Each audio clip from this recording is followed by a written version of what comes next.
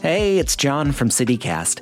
If you're in the mood to pamper yourself a little bit this week while supporting cruelty-free products, you should check out Bon Coeur Home and Wellness. It's the best place in Portland to find everything from chic home decor to cannabis accessories. They've got a curated collection of vegan and cruelty-free home goods and wellness products because their name is French for kind heart, after all. You'll get a 20% discount on your first order when you sign up for emails this week at boncoeur.net. That's boncoeur.net and use the code BonCoeurCityCast20. We just passed a big deadline in this year's legislative session in Salem. Basically, all the bills that they're going to be considering are finally in, and with over 2,700 of them on the docket, there's a lot to talk about. I'm John Notarianni, in for Claudia Meza. Today, on CityCast Portland's weekly news roundtable, we're taking a look at 3 potential new laws that could have a big impact here in Oregon. We're talking about microchips, classroom sizes, and retail theft with Julia Shumway, senior reporter for the Oregon Capital Chronicle, and our very own newsletter editor, Rachel Monahan. It's Friday, March 10th. This is what Portland's talking about. Rachel, Julia, thank you so much for being here. Before we get started, there's a lot to talk about in terms of legislation right now, but I wanted to ask you both a question. If you could get the Oregon legislature to pass one law completely selfishly that is only for you to enjoy, what would it be? I'm going to ask you first, Rachel. What do you think? The first thing that occurs to me is I'm kind of an angry cyclist when I'm out there on the Portland streets because of the quality of our bike infrastructure. So I want a whole bunch of protected bike lanes funded by the legislature right now, please. More bike lines everywhere. Protected. I do not have to worry about a car and my child. Within a 4-mile radius of your house, of Rachel Monahan's house. What about you, Julia? This is purely selfish as a political reporter who has worked in another state where they actually print bills in different colors so you can see quickly what the changes are, what's being added or subtracted from law. I want color coding and better font in these bills I have to read every year. You probably read a lot more bills than I do at this point, and it is difficult for me too. So I'll co-sign on yours, on your legislative priority. Perfect. Though I have to say that feels pretty much in the public interest, not particularly selfish. I would agree. I think there's a lot of staff and other reporters and other people who'd probably support it too. For me, I would like a mandate passed that Fred Meyer has to do a better job of stocking soda water, because the brand of soda water that I like is always out of stock at Fred Meyer. I love that, John.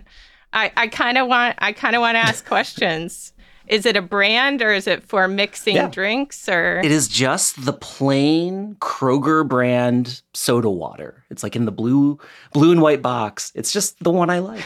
And they are always out of it. That's amazing that they don't stock their own brand reliably.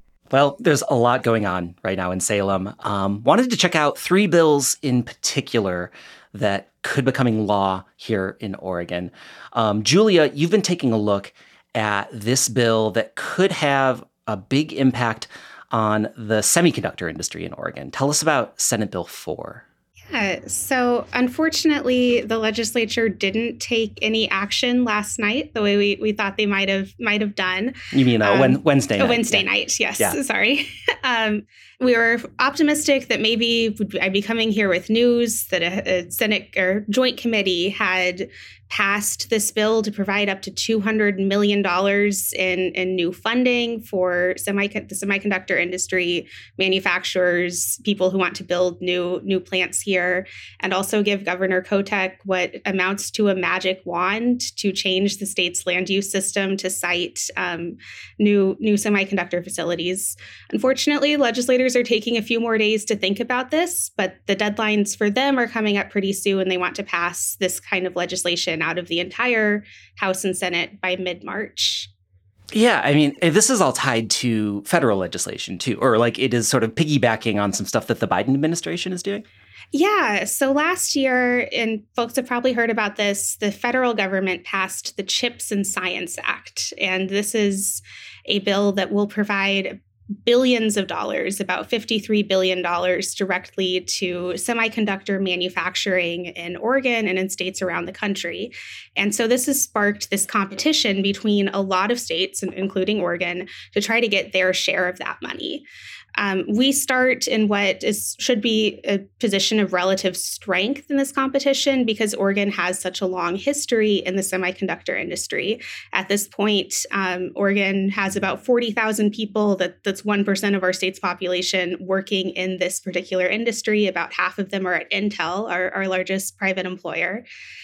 And it's about 15% of the nation's semiconductor workforce, all in Oregon, which is not that big of a state. To what extent are legislators chasing Intel? Like, to what extent are they trying to make up for the fact that Intel chose to expand elsewhere and not here recently? They've still been rather coy about which particular companies they're chasing. And a lot of that's being done not by legislators, but by economic development directors at the state level or at the local level, especially in Washington County, which has been our state's hub of the semiconductor industry. Some companies, including HP, which has a location down in Corvallis, have specifically said they plan to expand here if they receive their share of state and federal funding. Intel hasn't come out and said that yet. We're not really sure what Intel's future plans are once they finish with their current commitment to Ohio.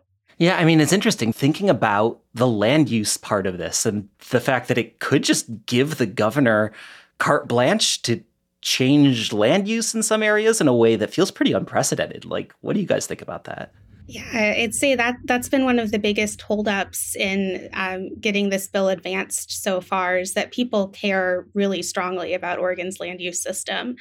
And the idea that we could have land that, depending on who you talk to, is either some of the most fertile farmland in the state or is no good and can only be used for growing grass seed, the idea that that land could suddenly turn into a manufacturing facility has a lot of farmers really concerned. They also see this kind of as a sort of a slippery slope. If we give the governor the authority to do this for one specific industry, what's to stop the legislature or the governor from taking that authority for something else if years down the road? What about you, Rachel? What jumps out here? Well, you've kind of mentioned the competing interests here between economic development in the form of the semiconductor industry. And I knew Intel was our largest employer in the state, our largest private employer, but I had no idea what percentage of the U.S. semiconductor industry was here. That was really interesting to hear. And keeping that going seems to be really important to the state's economy. And on the other hand, since the 70s, Oregon has defined itself, it's almost part of our identity that we have saved farmland and also that we have protected our natural areas from sprawl. So it's really an interesting fight to me on that level. Yeah, that's absolutely correct. One of the biggest pieces of land that folks are looking at for another major facility is right outside of Hillsborough in this farmland that was part of something called the Grand Bargain 10 years ago. Hillsborough got some more land down in the south part of town to build houses and had to give up a lot of land that it had planned for industrial uses in the north. Now, 10 years later, the city wants to undo that. And a lot of people who live in the area are not on board with undoing that grand bargain. Yeah. To what extent is that playing out, like the Hillsborough's past mistakes? The thing that gets mentioned to me all the time is Topgolf, that Hillsborough squandered even industrial land on businesses that don't really, contribute in the way that people imagine. Wait. Rachel, can you tell me the Topgolf story? Because I don't know that one. My understanding is that this business that, it's a recreation facility is built in an industrial area. And so that's an example of how, well-intentioned moves to create more industrial land might not work out the way people are planning. And on Topgolf, was actually up on a tour with some folks from the city of Hillsborough last week and learned from them. They're still rather defensive of their decision to site Topgolf in that industrial land, insist that they need to have some balance of not just manufacturing facilities, but some of these amenities. They mentioned childcare, but apparently golf is also an attractive amenity for people who want to go play golf on their lunch breaks, and say that this is something that the people who are siting facilities out there really, really enjoy having. Yeah, I'm not sure I buy that argument for that particular one. Childcare, massive recreational facility, sort of different. The big golf is going to be coming for you, Rachel. They are not going to like that take. Oh, no, I'm so afraid. Is there anything that feels different with this governor having been so astute at the legislative process? Like, can you see a different political dynamic at all in the legislature right now? We haven't seen too much different in the legislature. I think there's still in early days. We may see more of that as the session, as they near an end, as they're working more on their budget, a lot more involvement from Governor Kotek. But I think at this point, she's also trying to figure out her role as a governor versus as the chief legislator, and give legislators some space to do their own work. Yeah, I saw a quote from her. I can't remember where it was, but saying, she was not, I think it was not voicing an opinion on 2001, HB 2001, because she's focused on other things. And I was like, yeah, right. I had a skeptical response that she would not have a very deep opinion on a housing policy. And HB 2001 is... It's a housing bill. Julie could probably summarize it better, but I think the piece she was being asked about was about there's going to be a new way of calculating how cities address the need for housing. But I totally thought the governor would have a view. Yeah, she did a little after saying that she didn't have an opinion on it. She did add that she had been reading everything about it. So I think she's not ready to share her opinion, but I'm sure she has one. All right, let's take a quick break. And then when we come back, we'll take a look at what else is going on in the legislature.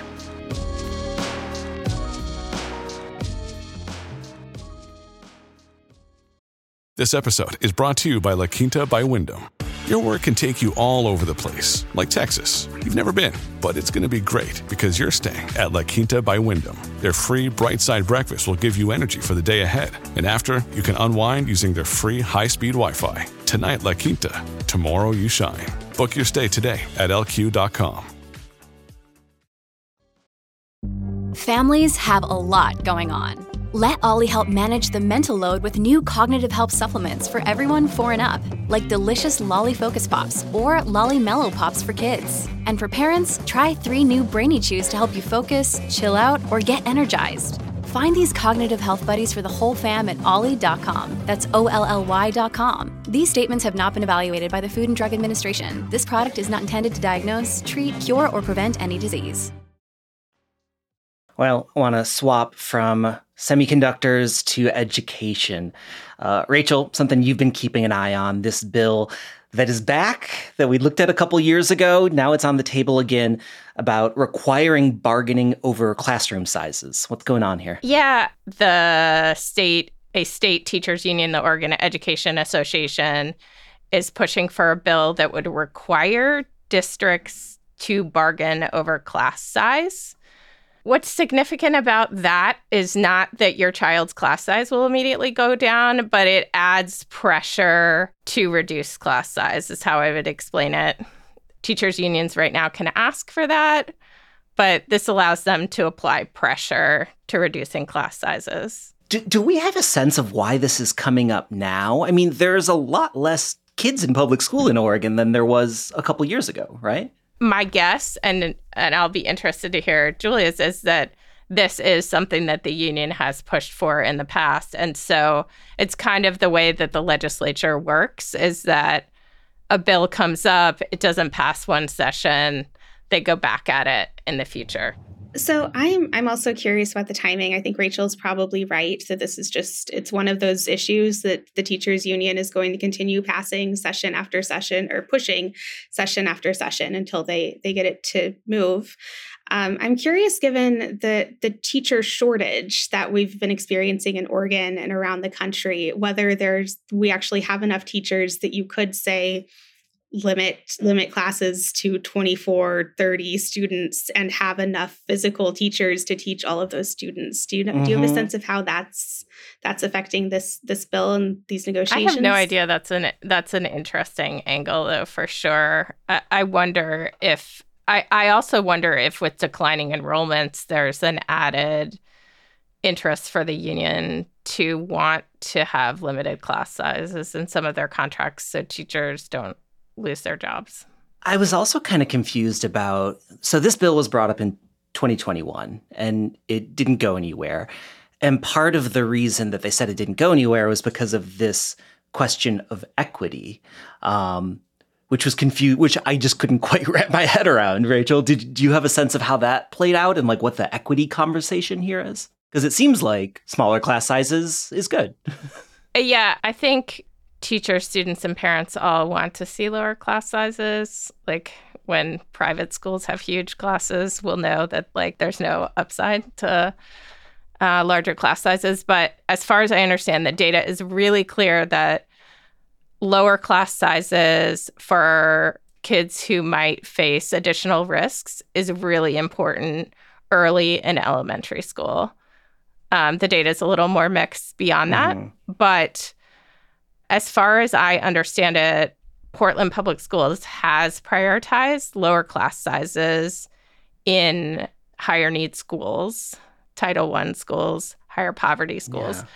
And so what a class size limit means in Portland Public Schools is that some of the higher income schools, the teachers are paid more money because they have more kids in their classes. So that's the effect of this. Yeah. So it's not a direct correlation. On the other hand, I want lower class sizes now for my kid, anyway, to show my conflict. This is Rachel's second pet issue of the day. Yes. I mean, public schools generally, yes. I mean, I'm also just curious that this is being brought up without also raising the question of school funding and of the resources that are being put into the school. And I'm wondering, where this conversation goes, because I think that some of the critics are worried that, sure, we can pass this, but if there isn't the resources to support it, then that's going to have to come out of some other part of education, right?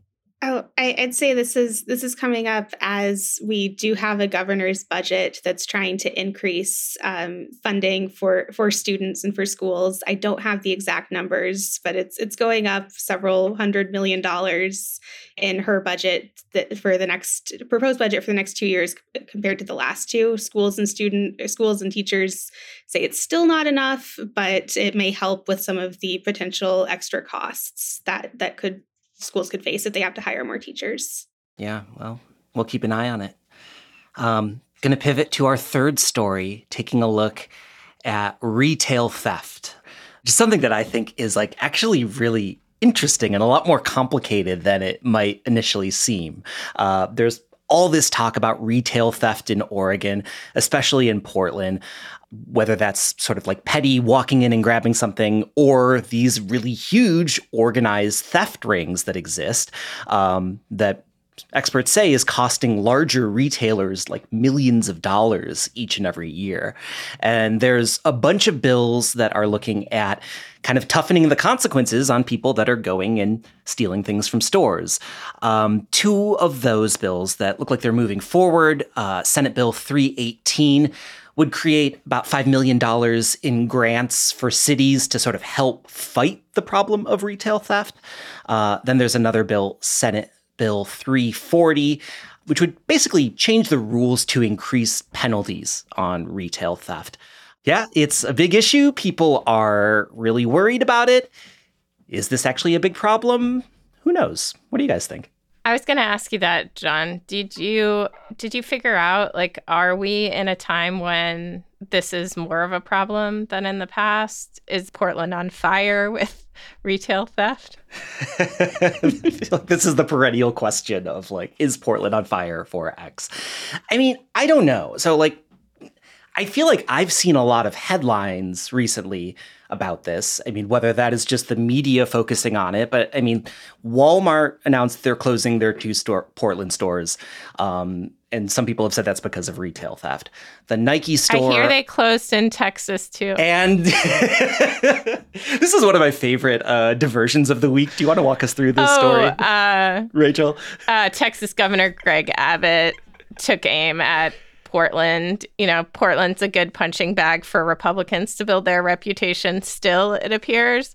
I forget exactly what he said, but he went after Portland for those closures. And then Mayor Ted Wheeler responded by mentioning closures in Texas. Yeah. Greg Abbott said something to the effect of, like, this is what happens when you let mob rule take over. Oh, right. It was mob rule. Yeah. I kind of love how eager Ted Wheeler always seems to be for a Twitter fight. Anyways, you know, the Walmart thing, there's the Nike store closing, there's all this stuff that we're seeing in the headlines. But at the same time, there was like a report from the National Retail Security Survey that says shrinkage, which is the percentage of, you know, things that are being stolen is sort of the metric. It's about the same over the previous 6 years. And like, it's actually lower since the pandemic. So we don't actually know if this is a big problem or not. I don't know. What jumps out at you, Julia? So I've seen some of the numbers. I think Albertsons and Safeway here said they had lost almost 16 million to shrinkage, which is in the scheme of the scope of how much money they make is pretty small.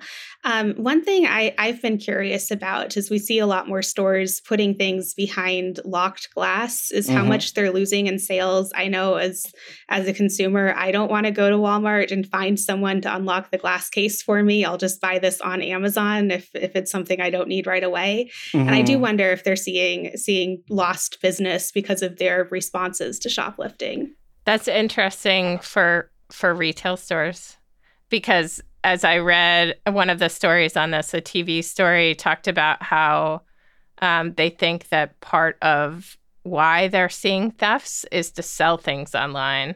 So like a vicious cycle there. I'm also with all this fear over retail theft, I'm wondering what this means in terms of racial profiling and just the hysteria about people stealing things, like what that is doing. Because, you know, we did just see a story in the Willamette Week that talked about all of these lawsuits that are coming out of accusing major chains of really egregious racial profiling in the Portland area. And I'm wondering about that as well. Yeah, those are some really shocking details. If our listeners haven't read that story, I really recommend it because the details that newspaper printed were not they were not subtle. They were like threats to call the cops on somebody who had made a purchase. It's really troubling. Well, Julia, on any of these bills, for somebody who doesn't follow the legislative process very clearly, how do people keep track of where these things are? You know, we can talk about these bills all day, but there is still a long road ahead of us to actually get them into laws that affect people. Like, where are we in the process and what are the benchmarks to look forward to? So we're coming up on a couple really key deadlines. So at this point, the first step in the legislative process, bills get introduced, they receive public hearings, and then they receive what is called a work session, which is where the committee that had this bill assigned votes on whether it should advance to the full House or the full Senate. The deadline to schedule those work sessions is March 17th, and then they have to have the actual vote by April 4th if a bill is going to advance this year. Otherwise, it's most likely dead for the year, though there are cases where bills come back, kind of zombie bills, get amended onto other things later in the year. But for the most part, if your bill has not received a vote by April 4th, it's too bad. Try again in a couple of years. Yeah. And in a given year, how many of those actually turn into laws? It's a pretty small percentage. There's usually, thousands, I think, or close to like 2,700, as you said, bills. Yeah. We'll probably see a few hundred of these become law. Yeah. So Rachel, I think our bills are dead in the water. I don't think I'm gonna get my soda bill passed through the legislature this year. Hope. We're gonna have to wait for the next. We're gonna have to wait for 2025. I'll take a gut and stuff for my bike lanes, and for your soda water. But I have no hope for Oregon legislature transparency. Sorry, Julia. Oh. Regrettably, you're probably right. Maybe we can get you some highlighters, Julia. Maybe that's the workaround that we can make happen for you. Well, Rachel, Julia, thank you so much for being here and for walking through all this with me. Thank you. Thanks. Thank you. That's it for CityCast Portland this week. I'm the lead producer, John Notarianni, filling in for our esteemed host, Claudia Meza. Our audio producer is Julia Fiaioni. Our newsletter editor is Rachel Monahan. Original music by Jenny Conley and Stephen Drisos, with additional music by Epidemic Sound. We'll be back on Monday morning with more from around the city. Have a great weekend.